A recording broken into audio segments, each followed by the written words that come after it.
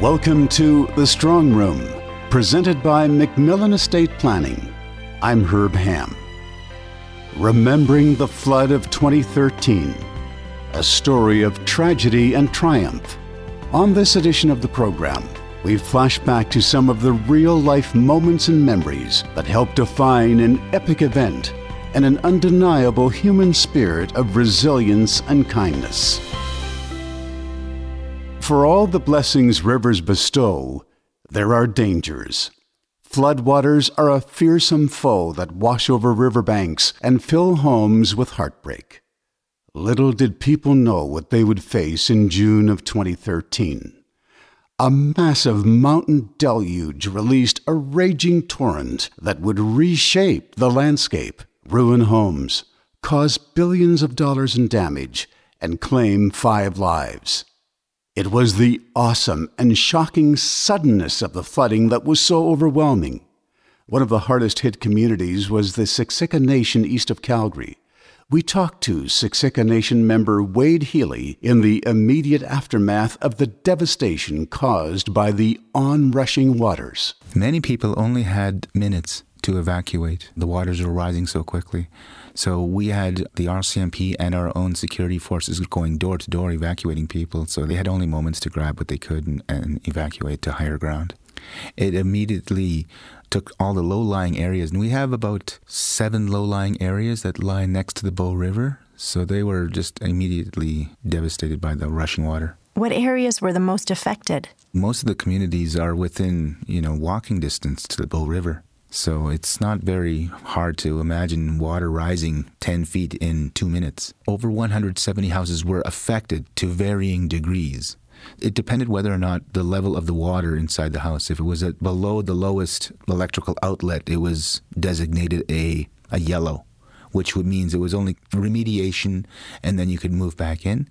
Some houses were designated as black because the water rose 10 feet inside the house and it just wiped out everything. And so houses were shifted off their foundations. There is no going back because if your house is designated as a black, it's demolished. It's non-repairable. Some families are 3 generations. I myself, have my grown children and my grandson living with us, as well as my sister-in-law, her family, as well as my brother-in-law and his family. And they're all in my basement and in our rooms and my couch, and we pull together. People pulling together and reaching out to help others became an indelible rallying point in the face of a crisis.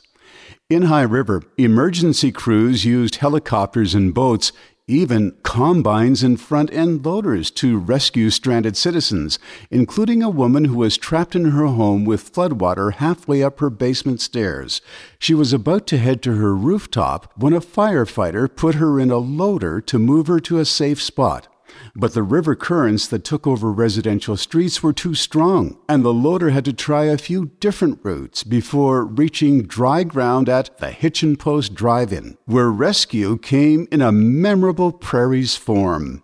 She climbed onto a red Massey Ferguson combine and made it to safety. High River residents filled combine hoppers and clung to handrails near the combine's cabs. In Calgary, the Saddle Dome and Stampede grounds were flooded only 2 weeks before the scheduled start of the Calgary Stampede. Organizers were undaunted, and a massive cleanup effort ensured the greatest show on earth would go ahead. Tervita Corporation was in the army of helping hands that achieved a remarkable outcome. Tervita CEO John Gibson. When the floods occurred and we were just about on top of the Stampede, when the water began to recede and there was a chance to say, are we going to have a stampede, yes or no? And because I'd built the relationships there, a lot of telephone calls occurred, and we wanted the stampede. We feel like it's part of it is part of Calgary. And we were asked if we could help the Stampede family and such a close-knit group of volunteers, I think almost 2,500 volunteers in the Stampede. And many of our people are Stampede volunteers. And so it was literally 3 or 4 o'clock in the morning, and there were going to be meetings at 7 a.m. to discuss what's possible. Is it going to be doable? And I called one of our guys, and I said, I know it's 4 o'clock in the morning, but there are going to be meetings at 7, and we're going to need somebody over there to see if we're going to be able to help with the Stampede family and bringing the park back. I said, so can you make it? And he said, I'm over here. So they had already gotten up and put on their rubber boots and were at the park and looking to see if our equipment and our processes and people could make a difference. And we were really, really fortunate that our customers allowed us to stop other jobs and bring equipment back to Calgary. And so it's a community effort. It's not just one company.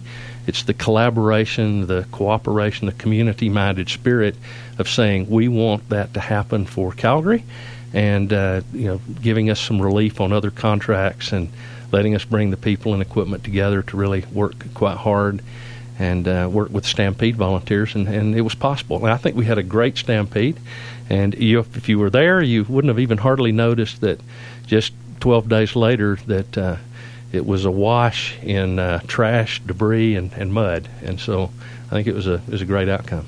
For Sherry MacMillan, president of MacMillan Estate Planning, there was a first-hand experience that also helped reflect the true spirit of community that was so evident in those days of flooding adversity. I am so honored to have the privilege to know many of the clients that we've worked with over the years. And in first response to the flood situation, many of our clients that were impacted from the flood, instead of caring for their own situation, actually reached and called our office, came to our office in a physical way to make sure that not only our own staff, our corporation, but others that may be our client were impacted in a more severe way, that they were contributing and helping out.